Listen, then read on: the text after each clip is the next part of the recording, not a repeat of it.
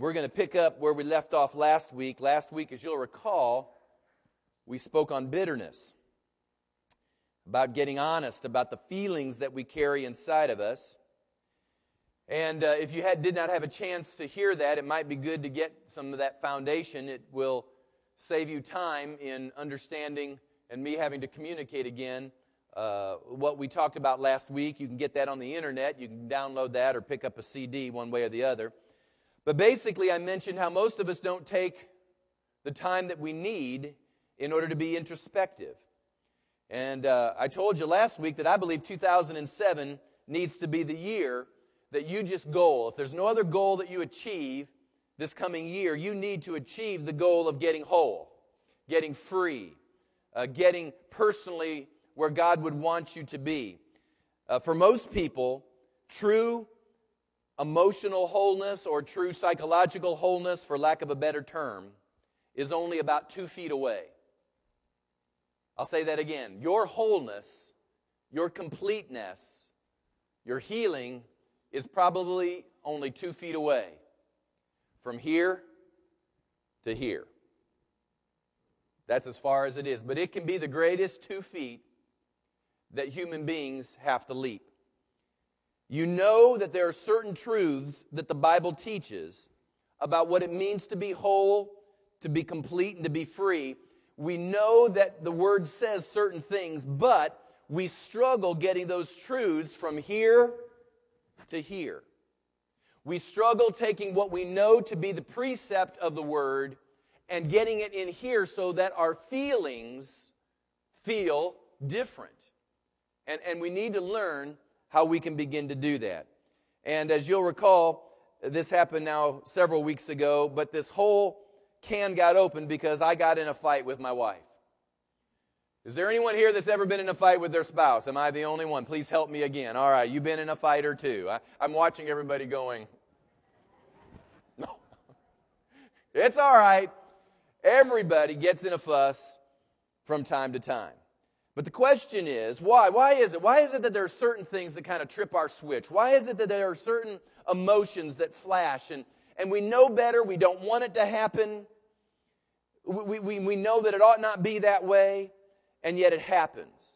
And you know, when you begin to walk with the Lord and you begin to function in church life or in Christianity in general, this is what begins to happen. We get more refined and clever at how that manifests. Now, it's not that the issue is resolved, it's just that we become more clever in how it comes out. We become a lot more adept. We can do this with finesse. Sometimes we don't just blow up. You know, we're just not Mount St. Dad or Mount St. Mom. Sometimes it's just the aftershock, you know, it's just the tremor. And all of these things at times when they happen are linked to wounds, they're linked to hurts, they're linked to offenses. And that linkage can only be resolved when we understand the place of forgiveness. It's interesting how things, we mentioned this, will replay in our minds, scenarios that we've gone through in life, situations that we come out of, that somehow or another we think were not right, they were unjust. They were not fair. And we begin to replay those issues in our mind. And as soon as the replay begins to happen, it begins to stir the feelings that accompany that particular situation. And so the question is, why is it hard to really forgive? Why is that? Why is it that it seems like when it comes to letting things go and forgiving, even though we know what the Bible says, why is it so hard? Let me give you the answer. This is the answer. We are afraid that they will get away with what they've done. That's really the bottom line. No one will ever know the injustice. Nobody will ever know the unfairness. They won't be found out. We must protect the world from their errors. They must be punished. They must be taught a lesson. And all of these things work inside of us, and we begin to live lives of bitterness and dysfunctionality in all our other relationships, when in fact it was this one instance that's causing the rest of life to be dysfunctional. And yet the Lord says that we can have a peace that the world doesn't even understand. And yet it seems so elusive. I was reading this week and I came across the story of Corrie ten Boom. Some of you will know the name Corrie ten Boom. She was a woman that actually helped Jews escape the atrocities of Nazi Germany during World War II. She was actually found out and discovered, and she too was put into a concentration camp, and there she viewed the atrocities and the brutality and the injustice of the Nazi regime. And it was long after that had ended, and she was speaking in a German city at a church, and as she looked out through the door and peered at the congregation that was gathered there, she said she saw one of the German guards that was at the concentration camp she was at. This particular German guard was particularly brutal, especially towards children and someone she knew quite well. And when she saw the guard in the congregation, the feelings and thoughts began to stir inside of her. And she thought, oh God, how can I minister to that congregation when that person is sitting out there? And so she decided that morning she was going to speak on forgiveness. And she stood up and spoke on forgiveness and asked God for help as she communicated that. And when the service ended and many were touched, the guard came forward to speak to her. And as she writes in her book, she says, he glibly came up to me and said, well, is it not good that God forgives us all?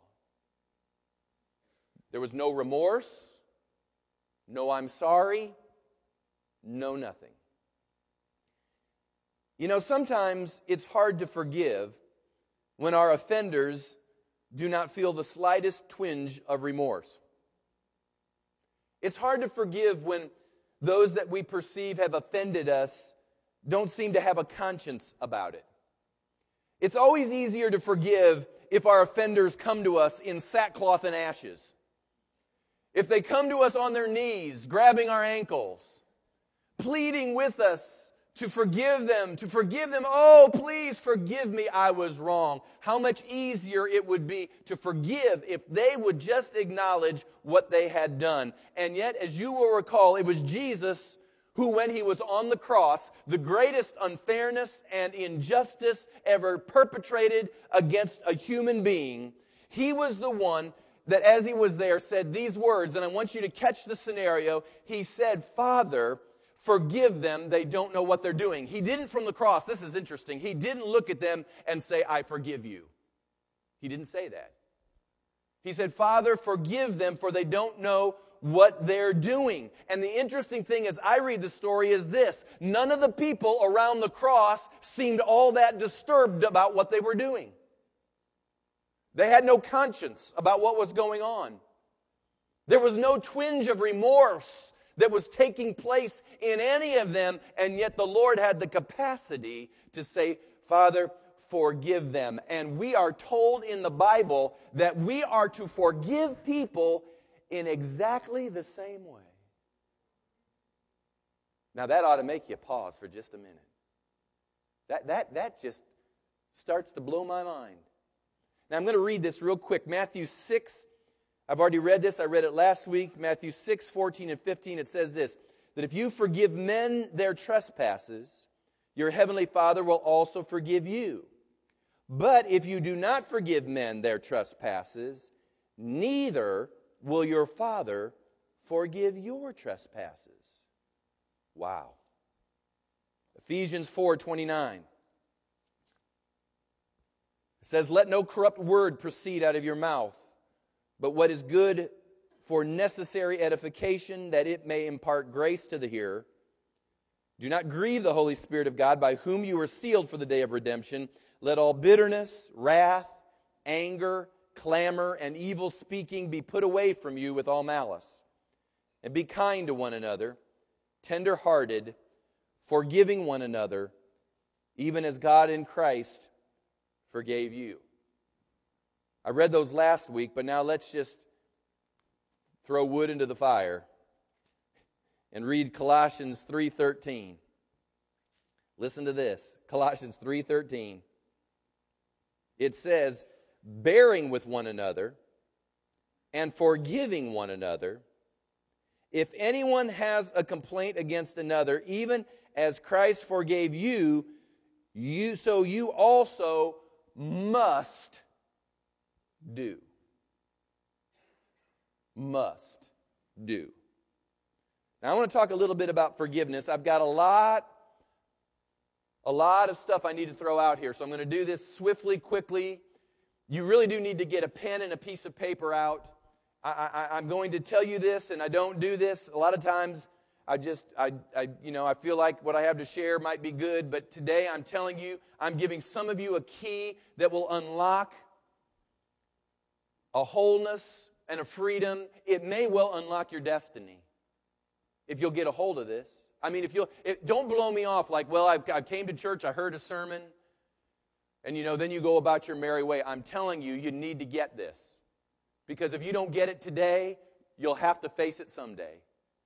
So let me talk about the ultimate proof of forgiveness. I don't know about you, but I have forgiven people whom I believed have wronged me on more occasions than I can count. Is that not true?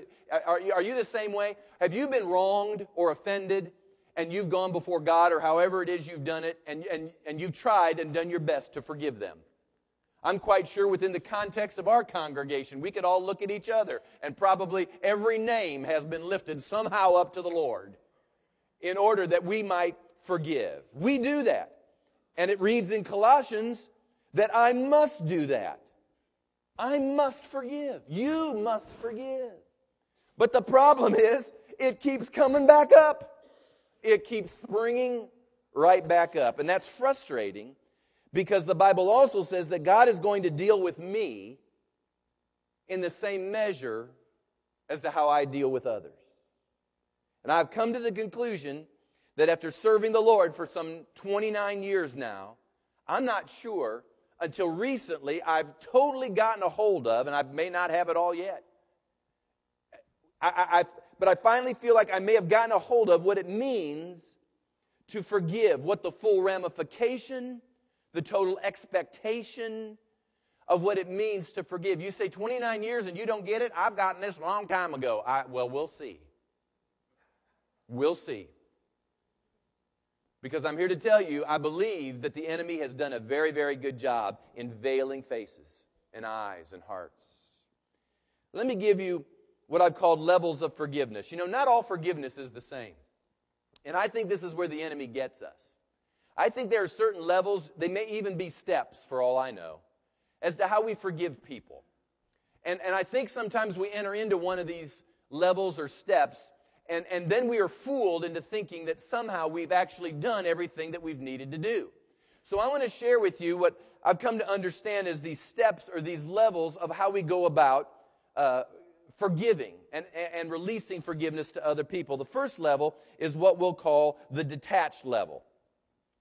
The detached level is when you simply have a reduction of negative feelings. You'll say this, well, I'm trying to get over it. I know I ought not feel this way. I'm trying to get over it.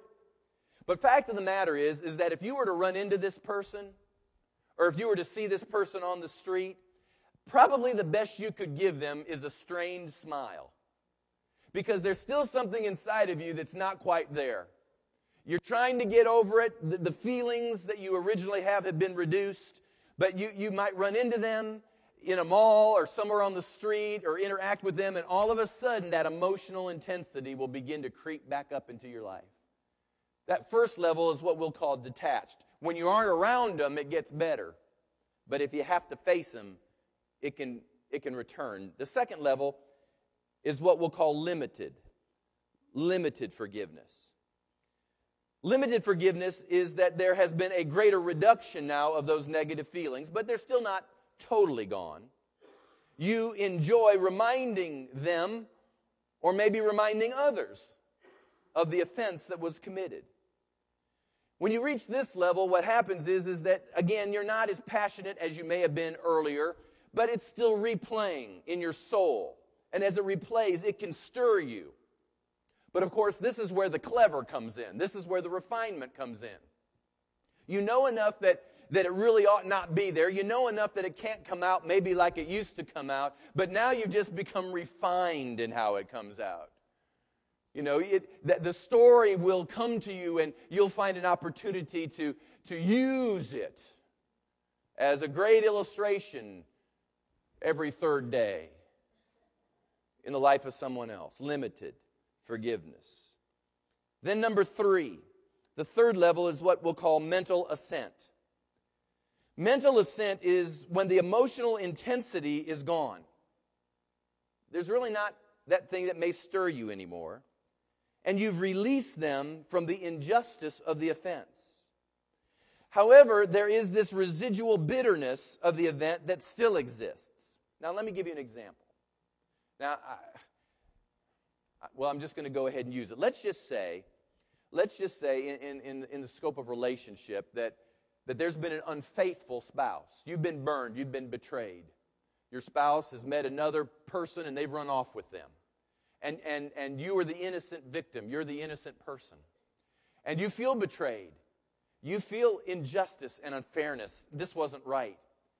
And you go through this whole process. You go through the process of detached and limited. And you finally reach the place where you can release them from the offense that has been committed. You can really do that. But there's this residual bitterness. And the way this residual bitterness comes forth is that you've reached a place where you begin to say this: I'm never going to be fooled again. Nobody's going to treat me like that again. So if you're a woman, you would say this: I won't trust any man ever again. Or if you're a man, you might say, ain't no woman going to put one over on me like that again. Now, it may never be articulated, but it's still running around in your mind. And so whatever the next relationship may be, what happens is you enter into that relationship, yes, having forgiven. You could sit in a counseling session and say, yes, it's gone, I'm over it, I feel like it's gone. But you can go into that next relationship and all of those things are still stirring there. And that person that you are now with will be the person that receives all the residual effect of what took place earlier in your life. Are you with me? I hope you are, because I'm going to tell you something like this. This happens in the body of Christ all the time. It happens with pastors and it happens with people. I've heard it on both sides of the fence. It's happened to me too. It's happened to many of you. Someone will be in a local church and you'll have what's called a bad church experience. I've heard this so many times. Someone will come to me and they'll go, well, I had a bad church experience. I want to go, well, if you spent more than, a week in church life, you'll have a bad church experience. I mean, come on. I mean, everybody's got a bad church experience. But the problem is not so much that we all don't know that because we're hanging around people. Our problem is that when it's our bad church experience, it's different. See, we understand other people and we'll go, you ought to get over it. It happens. People are people. But when it's your church experience, that's a different story because it's mine. That's mine. And when it's mine, it's real personal. And so here's what happens. We forgive, we get over it. Pastors forgive congregants. Congregations forgive pastors. We forgive other pastors.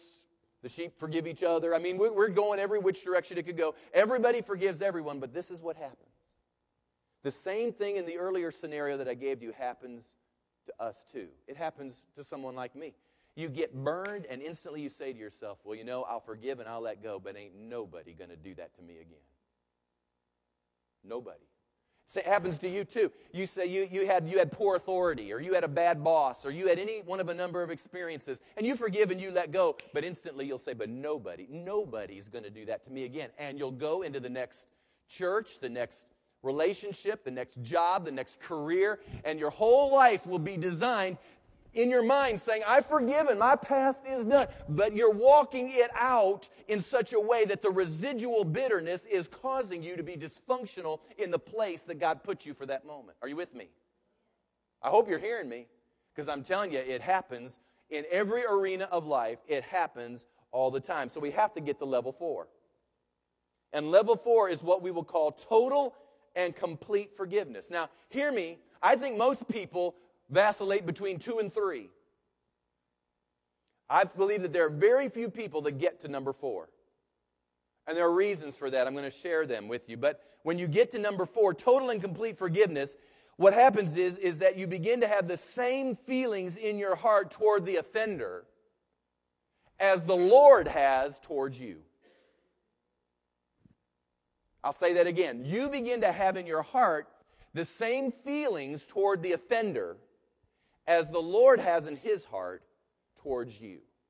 That is total and complete forgiveness. Now, if you go to Encounter Weekend, we spend some time talking about this, so I'm not going to spend a lot of time on this parable, but you can read it yourself in Matthew chapter 18. I'm going to tell you the story. In Matthew chapter 18, Peter runs up to Jesus, and he's going to ask about this area of forgiveness. It's in Matthew 18:21. And he thinks he's doing a great thing, and he says, Lord, how many times do I have to forgive my brother? 7? And Jesus says, no, I tell you the truth, 70 times 7. And that's the Hebrew idiom, which means perpetually. You have to perpetually keep on forgiving. And then he tells this interesting parable about a guy who has this incredible debt. I don't even know. It's millions of dollars of debt. And he's going to be thrown into the debtor's prison. But the king or the master says, I'm going to absolve your debt. I'm going to let you go. I'm going to let you be free. So he gets absolved from millions of dollars worth of debt. And then he goes out and he finds a dude that owes him a 20. And when he finds the dude that owes him the 20, he grabs him and he says, I want my 20. And the guy goes, I can't pay you the 20. And so what happened is he throws him into the debtor's prison for $20. And all of a sudden the king or the master hears of what took place, drags him back in, and says, how could you do this? How could you not forgive a man $20 when I've just forgiven you millions of dollars? How could you even begin to do that?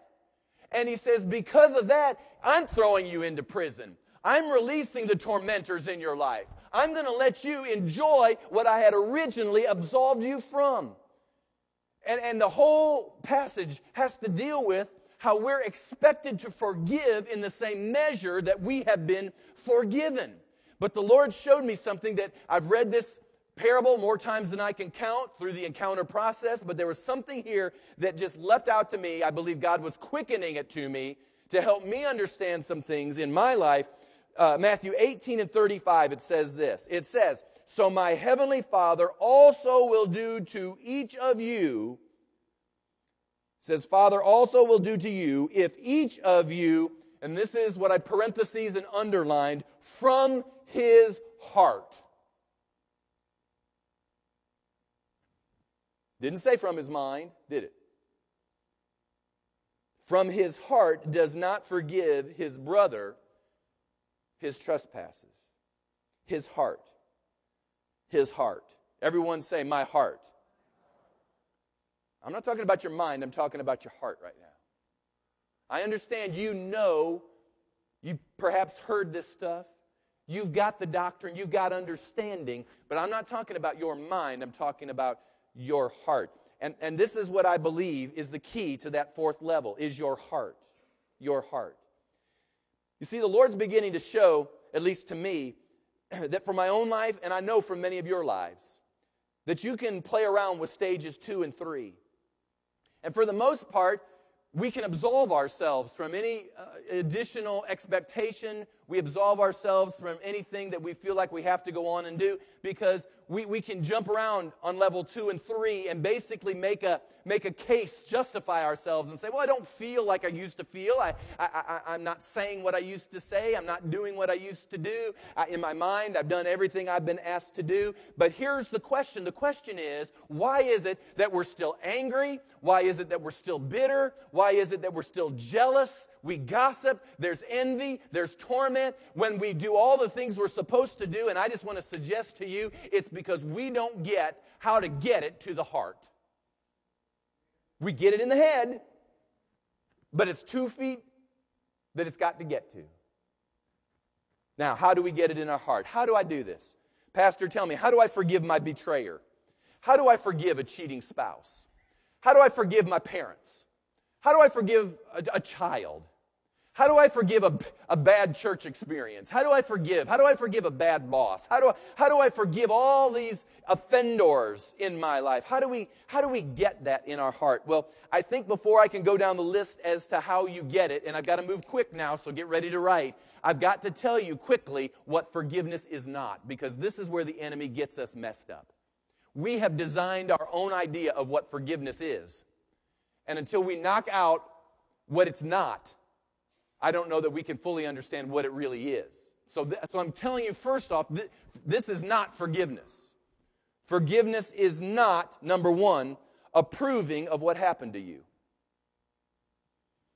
How many of you know God forgives you, but He does not approve of your sin? Isn't that true? God doesn't approve your sin. This is where people have the forgiveness stuff messed up. We got people out there that will run around saying, well, God forgives, and they keep sinning. But you need to understand, God's not endorsing or approving of sin. He forgives you, but He's not approving necessarily of what happened. So it is. When you forgive someone, you're not approving of what they did. What they did may have been just outright wrong. Number two, forgiveness is not excusing what happened to you. In other words, God doesn't explain away behavior, does He? He expects repentance. He expects honesty. He expects you to step up. And so there's not this endorsement. Again, it's not an excusing of what happened to you. I've watched people do this all the time, particularly in family relationships, whether it be with parents or spouses or children, but they'll excuse the offender. That's not forgiveness. Forgiveness is not excusing them. Number three, it's not justifying what happened to you. There are actually people who believe that they got what they deserved. And so they justify it. Well, I guess I got what I deserved. And no, God never says that evil is right.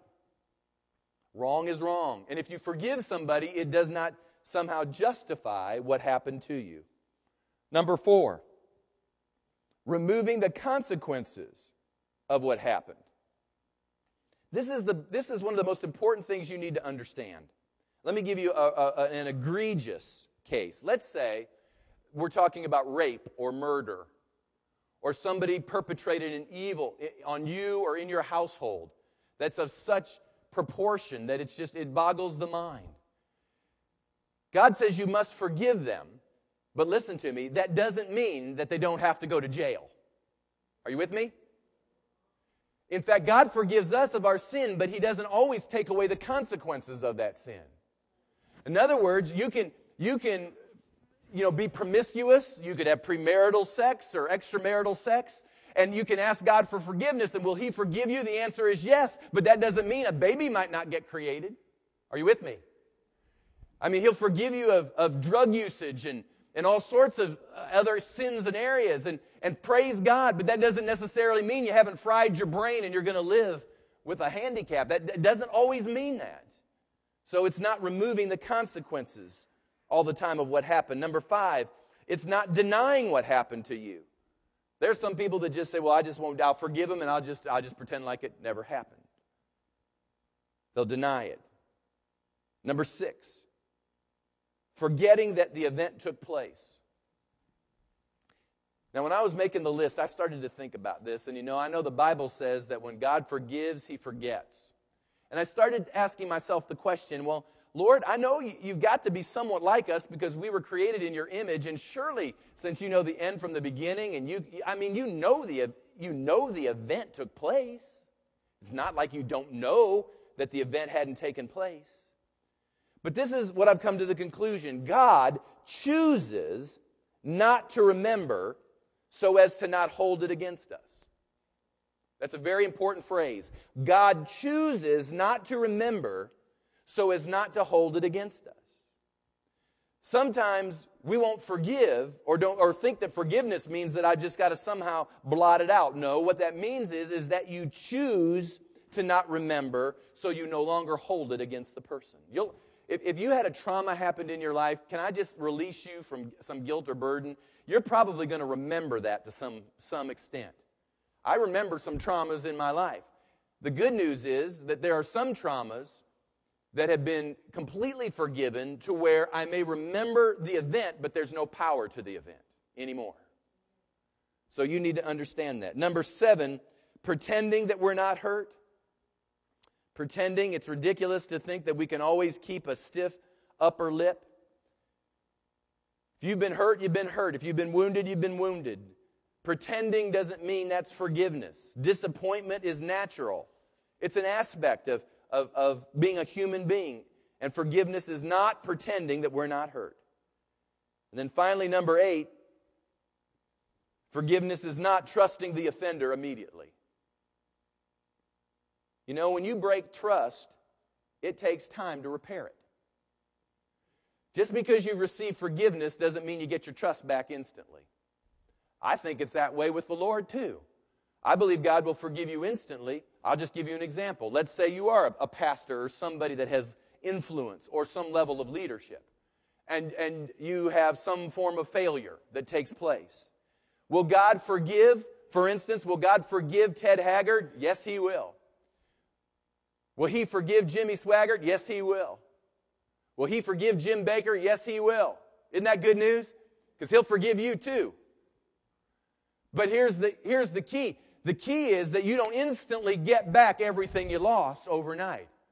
If you betray trust, it takes time to be able to earn trust back. Some hurt forever changes a relationship. And that's why even Jesus gave a caveat in the area of marriage. And He said, there are some betrayals that are so great, He said, that I understand that it is beyond really the human capacity to put that back together again. Not to mention that there are always going to be two people involved in that. So we need to understand that forgiveness is not instantly trusting the offender immediately. So the question comes, what is forgiveness? How does forgiveness get from here to here? How do I begin to get it in my heart? Well, let me just share with you very quickly the story of Joseph. Those of you that were here several weeks ago at Recalibrate will recall, I believe it was on that Thursday night when Pastor Frank was speaking, he began to speak on the account of Joseph. And I remember as he was speaking about Joseph, and I was sitting down there and I was listening very carefully. You know, a lot of times, I'll just confess, there's sometimes you listen and God will speak to you and you're off on your own little tangent writing some things down here. But there are sometimes that God's using some things, talking very specifically, and I was listening very, very carefully because God was talking to me about Joseph. And you'll recall the story of Joseph. I'm not going to go through the whole story. You know the story. He grew up the youngest in Jacob's household. And all of a sudden, he gets a dream. He gets a vision. And he shares it with his brothers. He does this on a couple different occasions. His brothers, get jealous. There are all sorts of things that go on. And they begin to initiate or they release this activity that takes place in Joseph's life that leads him through decades of experiencing offenses and wounds and hurts. At least it would in my life. Now, I just want to go down through here as we talk about Joseph and just share with you what Joseph had to be bitter about. Let's talk about this for just a second so we can get a full understanding of what Joseph had to be bitter about. And I hope I put it on the screen overhead. Number one, Joseph had much to be bitter about because his brothers treated him with cruelty and absolute evil intention. I mean, they planned this thing. They sold him into slavery. They originally were going to murder him, as you'll recall, but they decided they'd get some money out of the deal. And so they sell him into slavery and never to be seen again. And off he goes to Egypt in order to live the rest of his life. Now, how many of you know just that event of your brothers ganging up on you, wanting to kill you, but then stopping in the middle of that atrocity and said, well, instead of killing you, we'll just send you into slavery. How many of you know that could traumatize you? That's probably worse than poor toilet training. Would you not agree? Dysfunctional. That could mess somebody up for a lifetime. And then he goes and he's sold into Potiphar's house and he becomes, as you know, a servant to Potiphar. God raises him up, gives him favor. He begins to exercise leadership in the house of Potiphar, but here is Potiphar's wife and she's a wily woman and she wants Joseph for herself and she's enticing him and beckoning him and doing everything she can to get Joseph into bed with her, and she's just doing everything she knows to do until finally she makes an overt effort. He's trying to run. He's trying to get out of that. And can you imagine? Throw up number 2.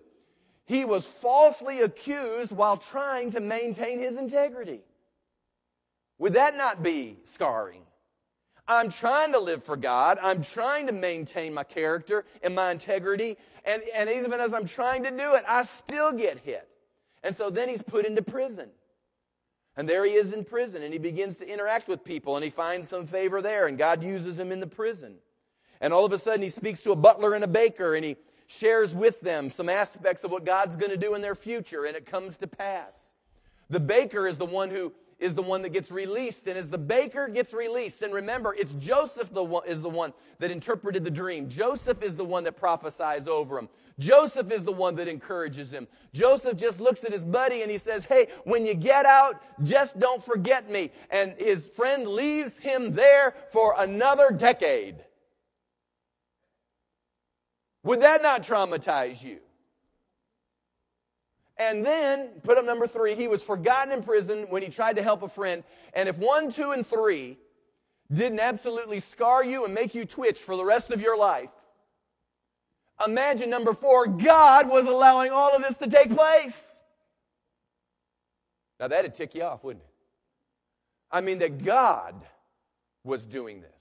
God was involved in this. God was allowing it. Can I really want to dig. I'm not putting God on the spot. I want to dig in your life for just a minute. Do you understand that whatever wound, offense, hurt, injustice, unfairness, tragedy, betrayal, whatever it is you have faced, I'm going to tell you something right now.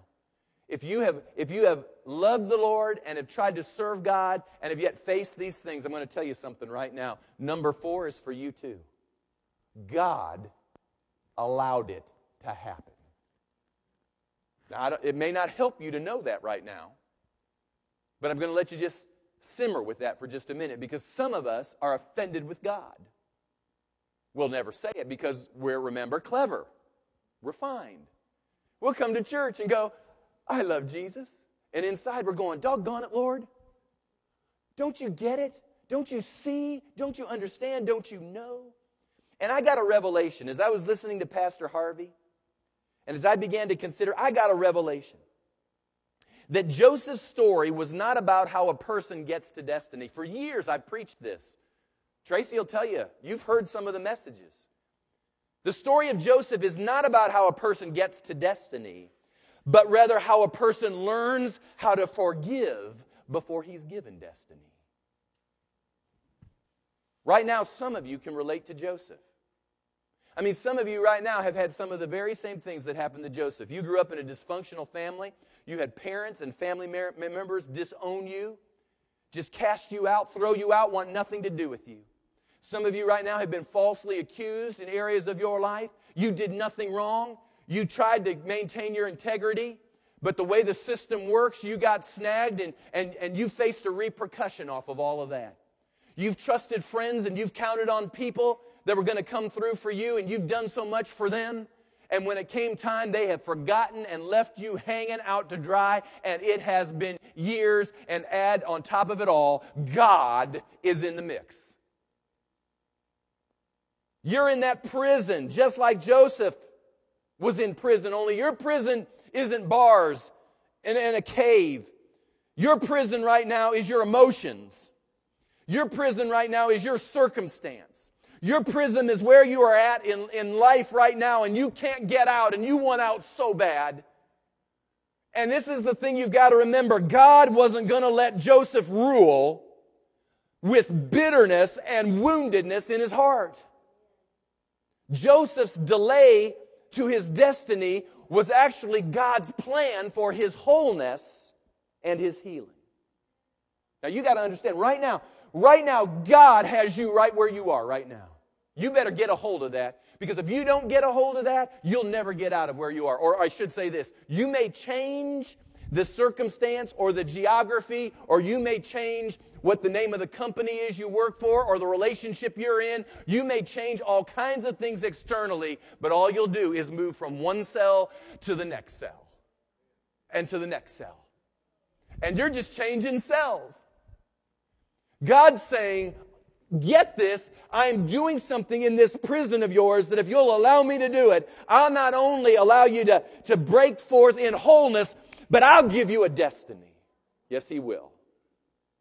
Okay, write fast. Are you writing fast? There's a lot of stuff I got to go through. What does Joseph teach us about forgiveness? In Genesis 45, golly, I got to read some of this, okay? Bear with me. If I know I talk long, I'm sorry. For those of you that are guests, I'm a long talker. Listen to me really quick, though. Genesis 45, this is after the whole story of Joseph takes place. He's finally number 2 in all of Egypt, and suddenly his brothers show up because there's a famine in the land. He's got the answer.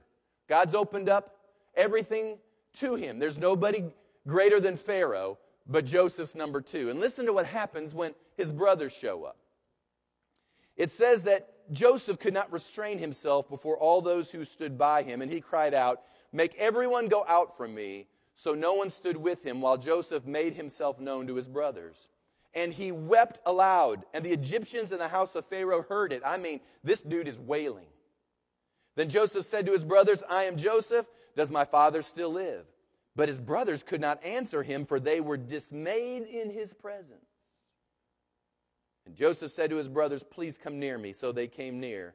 Then he said, "I'm Joseph, your brother, whom you sold into Egypt. But now do not therefore be grieved or angry with yourself because you sold me here.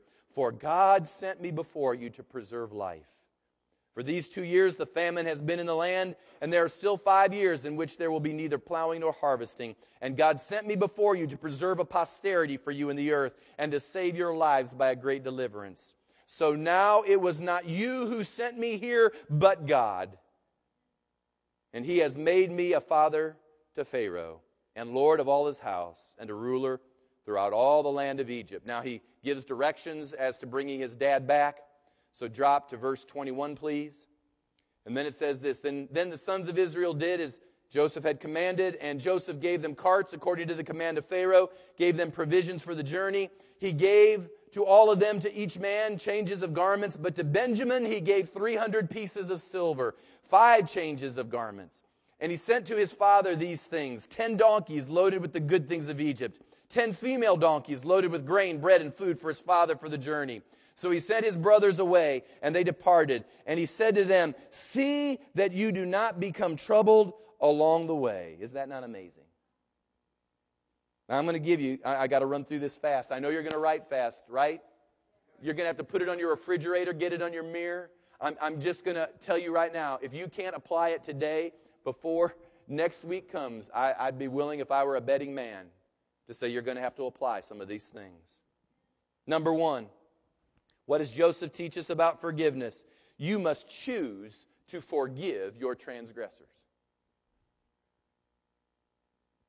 You can't be forced to do it. I can't force you. God can't even force you to forgive. You must choose to forgive. And can I just say this? That kissing revenge goodbye is painful.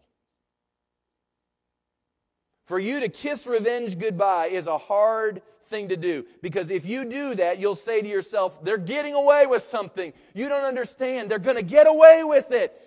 Kiss revenge goodbye. Choose to forgive.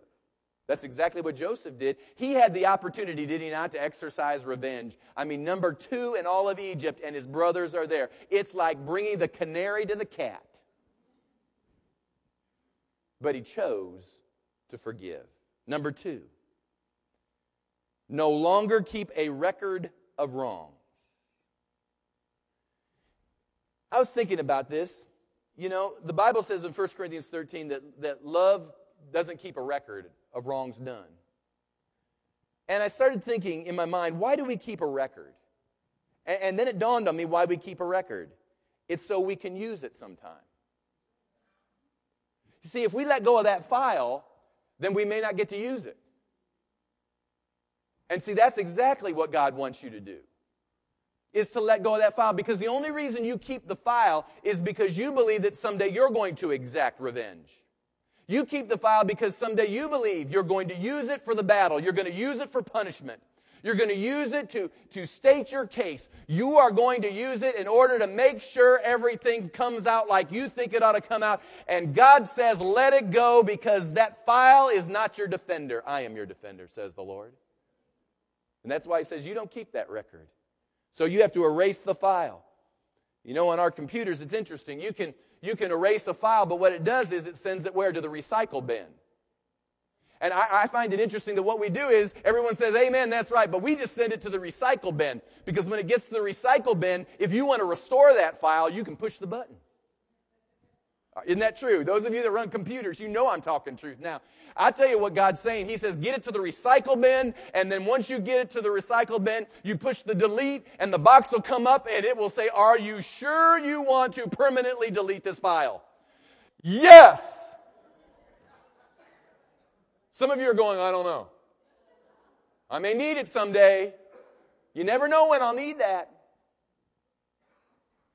Push the button. Number 3, refusing to get even. You know, Joseph had every opportunity to not just get even, to win. And getting even may work in the movies. I understand that you get Sylvester Stallone or Steven Seagal, or you get Clint Eastwood in some of those old movies. And I mean, it makes for a great movie. There's some unfairness or injustice, and the guy with the big gun goes out and makes it right.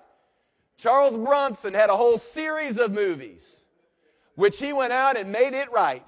He found the bad guys and he was blowing them away, left and right. It may work well in the movies, but it doesn't work well in life. It won't fix what you feel. You could blow the person away, and maybe for a split instant you get momentary relief, but it will come back because it wasn't resolved in the heart. It was resolved by the hand. God says, vengeance is mine, saith the Lord. Let the Lord take care of it. He will repay in the appropriate way. Number 4. Wow. Not letting anyone know what they did. Isn't it interesting? Joseph cleared the room. He got everybody out of the room. Just cleared it. Before he looked at his brothers and he confronted all that. You know what? I started thinking about that because we're to forgive others like God forgives us. Aren't you really glad that God doesn't air all our dirty laundry? Oh, folks, I'm telling you, some of you all have a screenplay that we would love to sit down and watch. I mean, we would sit there and go, whoa, dude. But aren't you glad that there ain't no divine screenplay? And that God just doesn't just throw it all out there? Joseph cleared the room. No one needed to know what they did. I'm just asking myself these questions as I'm going through this. Why would that be? Why would Joseph have cleared the room? Here's the reason I wrote down. That everyone else in the room would have picked up an offense for Joseph because he was the top dog.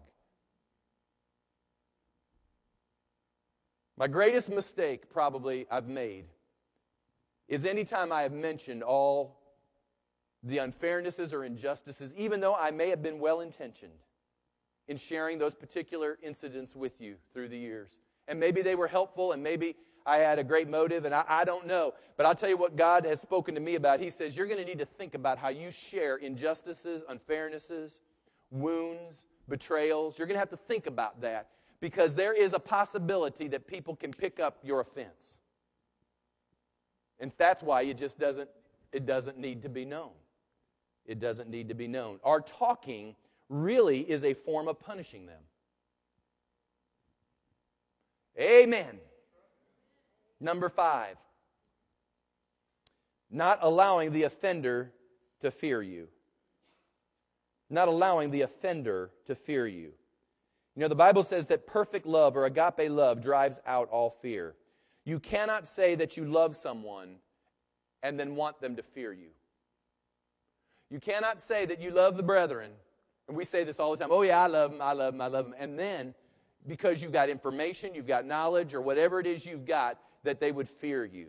You can't allow them to fear you. You have to do much like Joseph and allow them the opportunity to know that all the information you've got is safe. Number 6, let them forgive themselves. Most of us here understand that we're to forgive people. However, we want those people to feel bad about what they did. And so what we do at times is we punish people by making them feel guilty. Anybody here ever been made to feel guilty? I mean, if you're in a family tree, I've been made to feel guilty at times. Feel guilty because I didn't show up at this, or I didn't do that, or I should have done this. Guilty. Guilt trips. How about you? Have you put people on guilt trips? You know, guilt is a powerful thing, because if you function in guilt, you're not functioning where God is. As a pastor, I'll just be honest, I'm not going to tell a bunch of stories, but I've had people try to make me feel guilty because everybody knows what a pastor should or should not do, and when it doesn't get done, an offense is made. I may even apologize for the particular offense, but I'm made to feel guilty. It probably works the other way around. All I'm simply saying is that there comes a moment, if you're going to really forgive somebody, you've got to let them forgive themselves.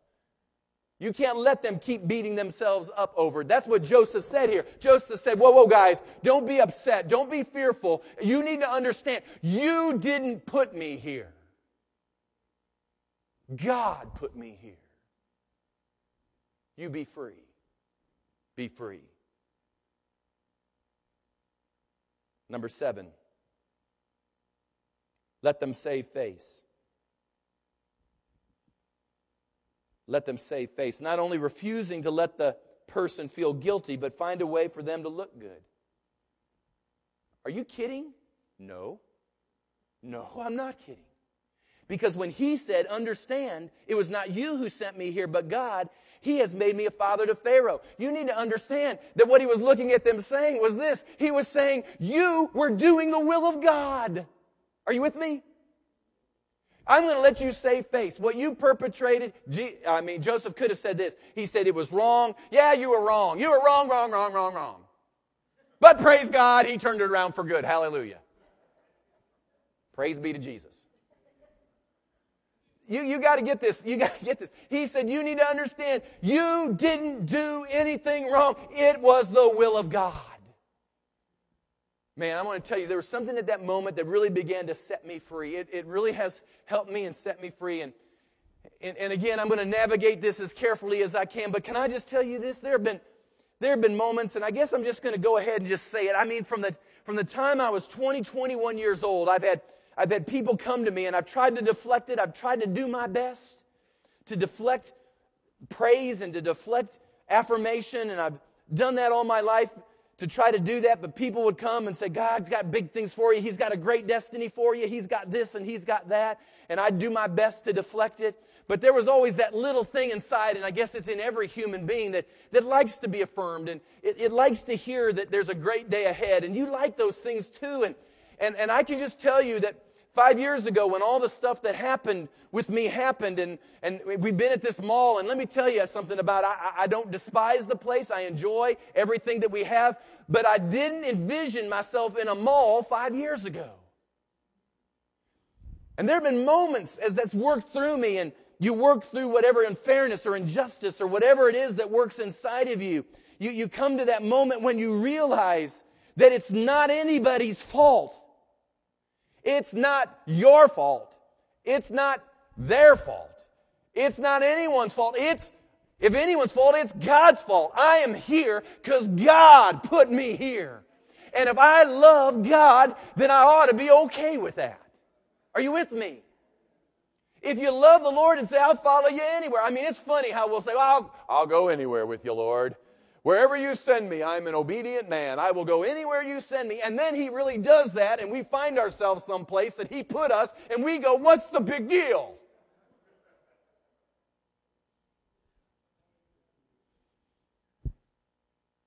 Number 8, have a gracious spirit. A gracious spirit. When you forgive someone, you need a gracious spirit. Now, I want you to know that is hard for those of us who do not tolerate fools easily. It's hard. You know, when Jesus had the adulteress thrown in front of him, everybody wanted to throw the book at her. But yet he was gracious. And let me just say this. Gracious is not letting her get away with her sin. Gracious was saying, woman, where are all the rest of your accusers? Well, then I guess I'm not going to sit and accuse you either. Go and sin no more. He was gracious. Gracious really is the opposite of judgmental. You know, sin does have its own judgment. And there is a sense of evaluation. I'm not suggesting that evaluation isn't a part of a Christian's life or it's not a part of discerning what's in front of you, but we need to be gracious. The best illustration I thought of, have you ever gone to an athletic event? Maybe a football, basketball game, and the team that is winning is running up the score. Now, there are some teams that when they win, they're still losers. I mean, I've watched teams, I can remember being in Owen Stadium in Norman, Oklahoma, watching in 1976 the national championship Oklahoma Sooners team play Kansas State or somebody, and they were ahead 72-0. I mean, I'll never forget this, that I was sitting there and just cheering. It wasn't even fun to cheer anymore. And my dad, I remember at the time, he looked at me and as the Sooners were killing Kansas State, my dad looked at me and he goes, because what had happened is that they put their fourth team offense in, Oklahoma did, and they were still running down the field ready to score. And I guess Switzer at that time had told the guy just to fall on the ball, do not score again. So he fell on the ball and didn't score, and the clock ran out, and everybody in the stadium started booing. And Dad looked at me, I'll never forget, he said, I think now I know how the Christians must have felt in the Colosseum. Because there are some people who win and yet they're losers. But there are some people who win and they can be gracious in it. They know they're right and they can be gracious. They have the truth and they can be gracious. You know, some of us, we want to be right and make sure that we pound the other person into oblivion, dust, never to rise again. That is not a gracious spirit. And when you forgive somebody, you need to be gracious.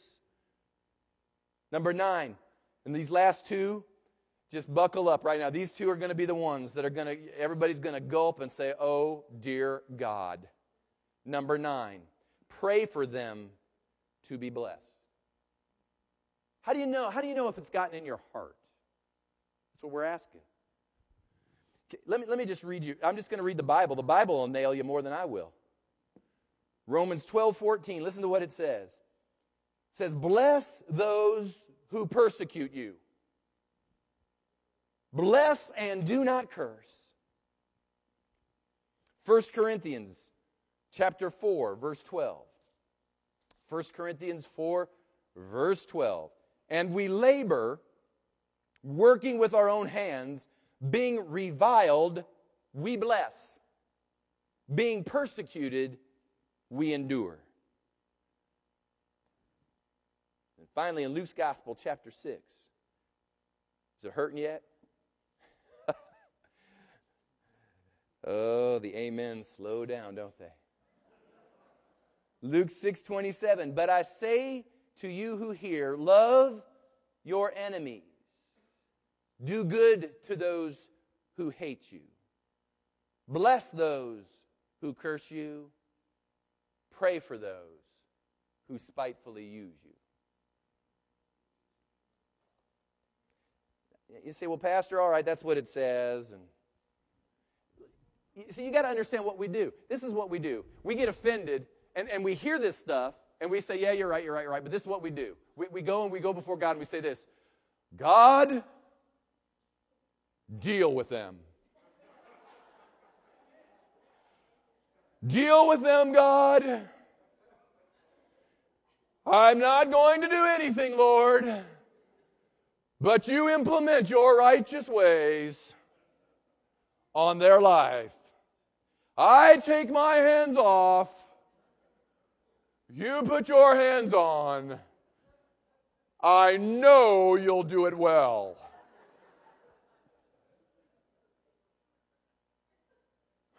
Does that sound familiar? That's not forgiveness. That's not forgiveness.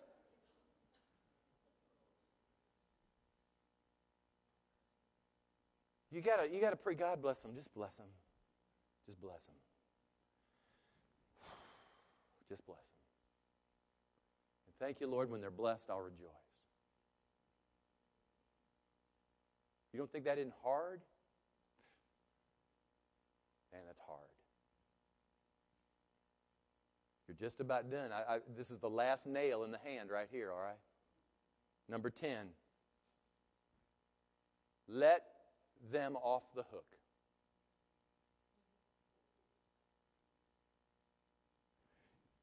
I don't know if this has ever happened to you. This has happened to me through the years. People will get a revelation of needing to forgive somebody, and then they'll walk up to them. I've had this happen more times than I can count. Pastor, I forgive you. I want you to know I've released you. I forgive you. I've released you into the hands of God. And so naturally, what does the person do? They go, well, what did I do? I don't know what I did. No, I can't talk about it. I cannot talk about it. Just know you're forgiven. You're released, and I love you. Be blessed in Jesus' name. You know what you just did? You found a religious way to punish somebody. Because they're going to walk around going, what? They're going to spend the next week going, what did I do? And that's exactly what you wanted. It's what I wanted. You want them to spend, what did I do? What did I do? In fact, it'd really be good that after you had that moment, they call you again. And make sure that they really knew what they did. But see, when you forgive somebody, you let them off the hook. I mean, how many of you would like the Holy Ghost coming to you all the time? And you hear the voice of God saying your name. I forgive you. Barely. I may bless you. I may not. I mean, God doesn't deal with us that way, does He? He absolutely, unequivocally forgives.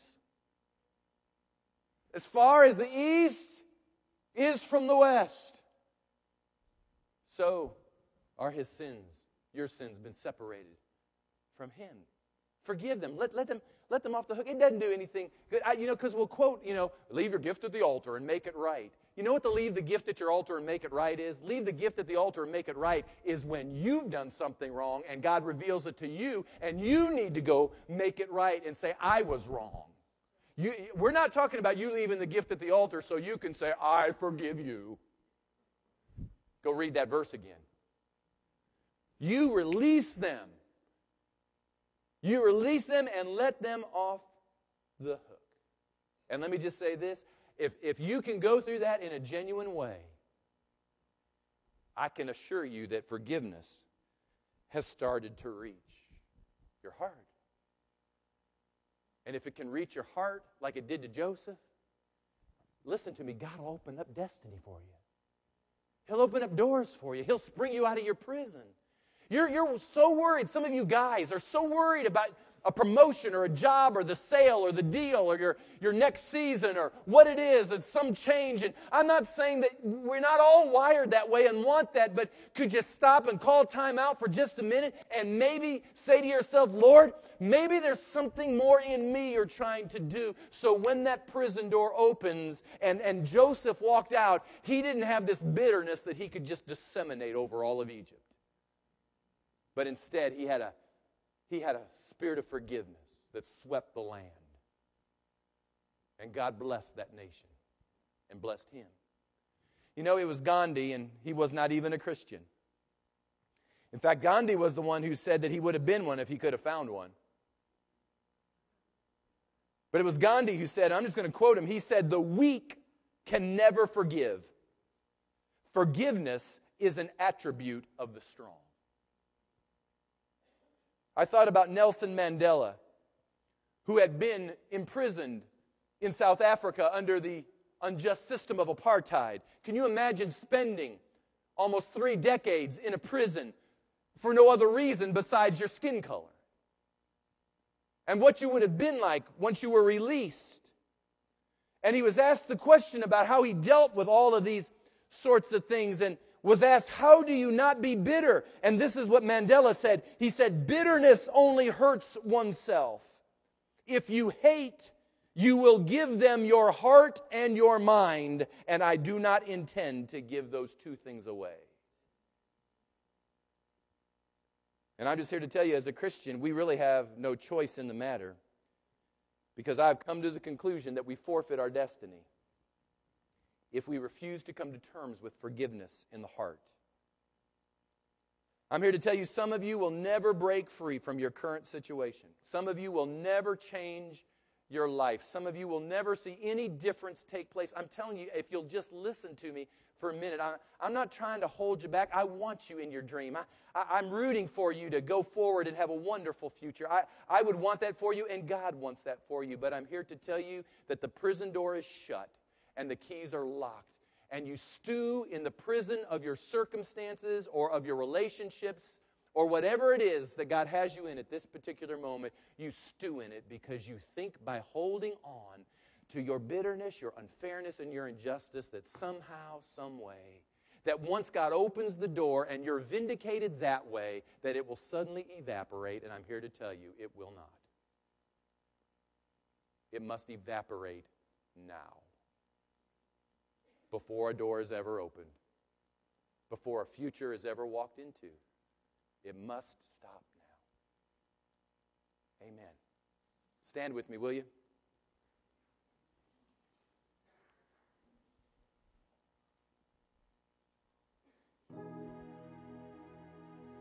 Guys, go ahead and cut the quiet times. I'm going to let Clay play here. Just cut that out, please. Thank you. Father, I ask right now in the name of Jesus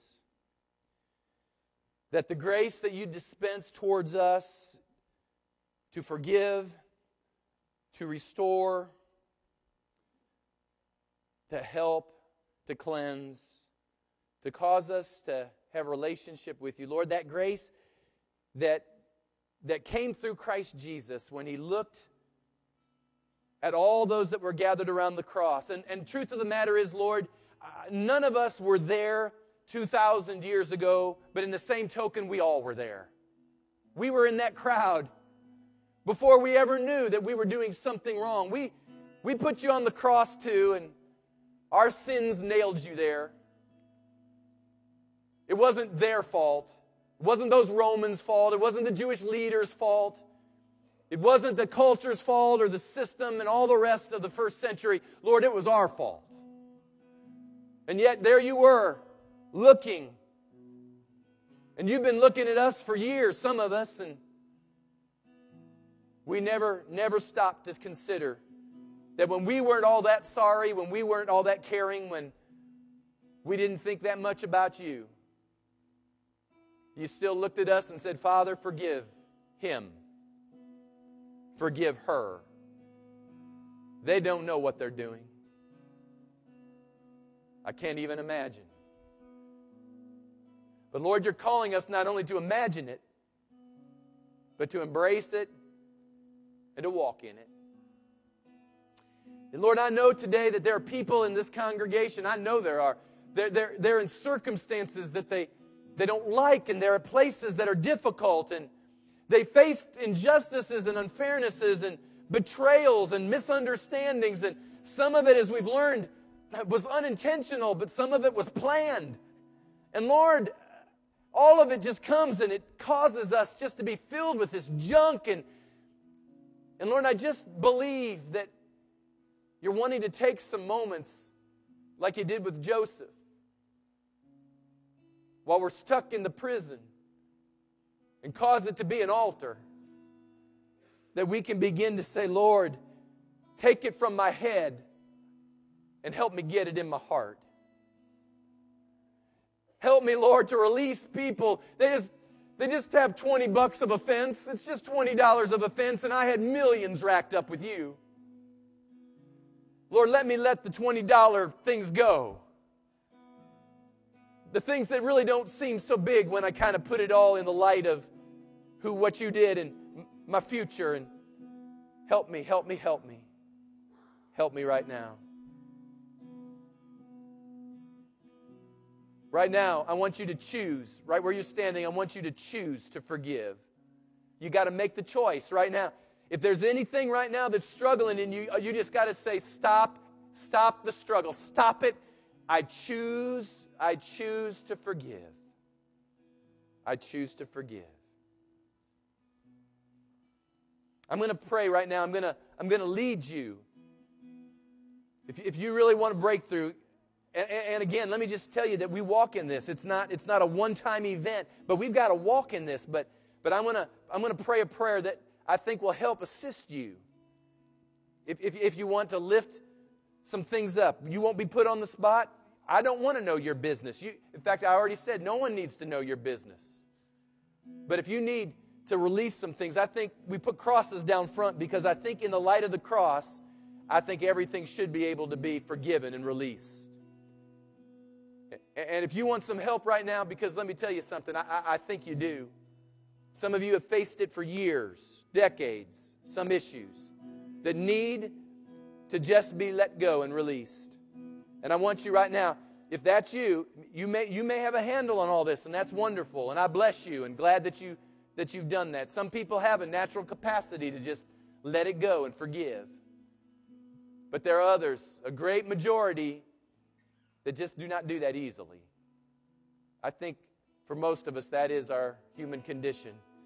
But I'm going to pray that prayer. If that's you right now, I want you to join me and just say, yeah, you're right. It's time I got it under the light, and I'm going to lead you in that prayer of forgiveness right now. If that's you right now, we're going to pray.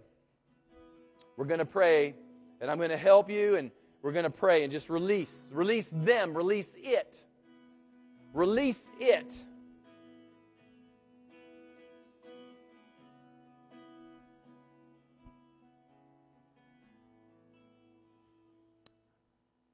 Thank you, Lord.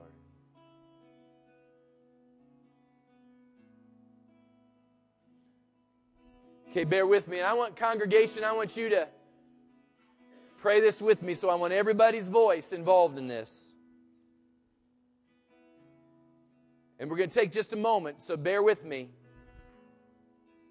But I want you to repeat after me, and I want you to bring your sincerity, just as you were sincere to come forward. I want you to bring your sincerity to this moment. And I want everyone to repeat after me by saying, Dear Jesus, by an act of my will, I'm making the decision, I'm making the choice to forgive my transgressor, my offender. I lift them up to you, and I declare by my voice that they're forgiven. I release them in the name of Jesus. I refuse from this point forward to keep a record of wrongs. I send the offense to the recycle bin. I push the delete button and I declare, yes, I'm sure it's gone.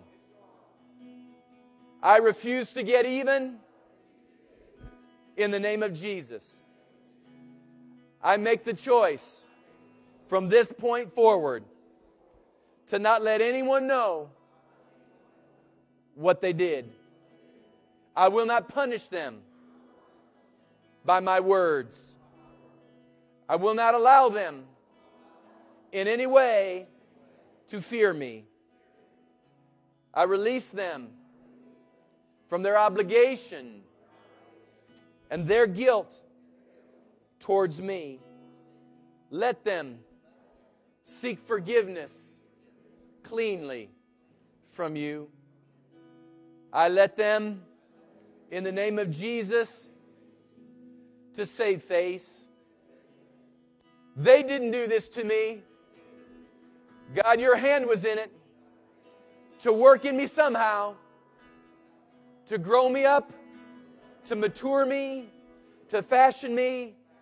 I am where I am in the economy of God for your purposes. Nobody got me here. You got me here. And I trust you, God, with all my being. Give me a gracious spirit. Help me not to gloat in my victories. Help me not to gloat in my triumphs, but let me be gracious like my Lord. And I pray sincerely that a blessing would be released. Would you bless their homes, their lives, their businesses? Would you bless them with good things? I mean that, Lord. I'm not doing it because I have to. I'm doing it because I want to. Bless them, I pray. And from this moment forward, they're off the hook. I let them go.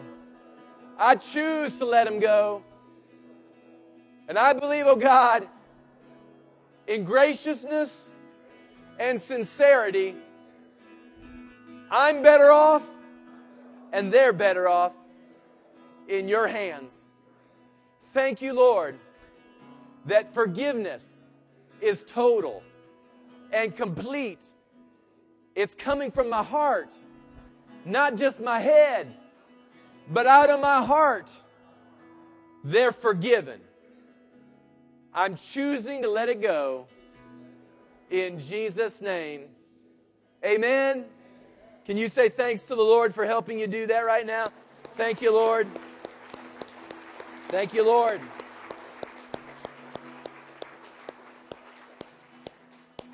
Now here's the deal.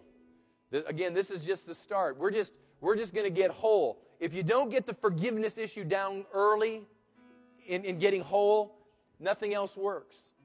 Bitterness is that pole inside of a person that the enemy can lock his fingers into, and you can have somebody cast out lusts and perversions. You can have somebody cast out other garbage of addictions and bondages, and it won't ever go because the enemy, he's got his fingers in your bitterness. But you yank out that bitterness, you yank out that pole when you forgive, and the enemy's got nothing anymore that he can hold on to in your life. And I believe right now, some of you that have sought help in different areas of your life, I'm telling you that this will be a key to your total and complete freedom. I believe that, and you got to believe that. You say, well, Pastor, what happens if later today or tomorrow it comes up again? Then just say, I forgive. I'm choosing to forgive. Lord, bless them. Bless them, bless them abundantly. If the enemy wants to replay that or bring that to your mind, just say, God bless them. Just keep blessing them, and he'll say, I don't want that. And you'll find that those pictures will begin to evaporate, and they won't be there anymore. Amen? Come on now, let's walk in that. Let's get that spirit in us that God can begin to open your dreams up to each and every one of you. Lord, bless your people right now, I pray. Lord, they've made such progress. You're helping them so much. Lord, let this be a step. Let this be another level that they can stand on. Lord, I pray you would establish them in this place right now where they are with you. Don't let them go back. Don't let them fall back into old bitternesses. But Lord, let them be established at this place that they might go forward into your future for them. Lord, I pray that that would happen. I pray this week that you'd keep them, protect them. Lord, I pray for each one of us that you would give us a season of grace, Lord, that we could get this thing complete and finished, that we might truly, truly, truly be whole in body, soul, and spirit. Lord, I thank you that it's happening. It's happening. It's happening. It's happening. I know you can feel the waging in the spirit. The enemy doesn't want you to go. As long as he can keep you happy, give you the happy clappies every now and then, and just let you think you get a smile every now and then, he's okay with that. But he's not happy when you're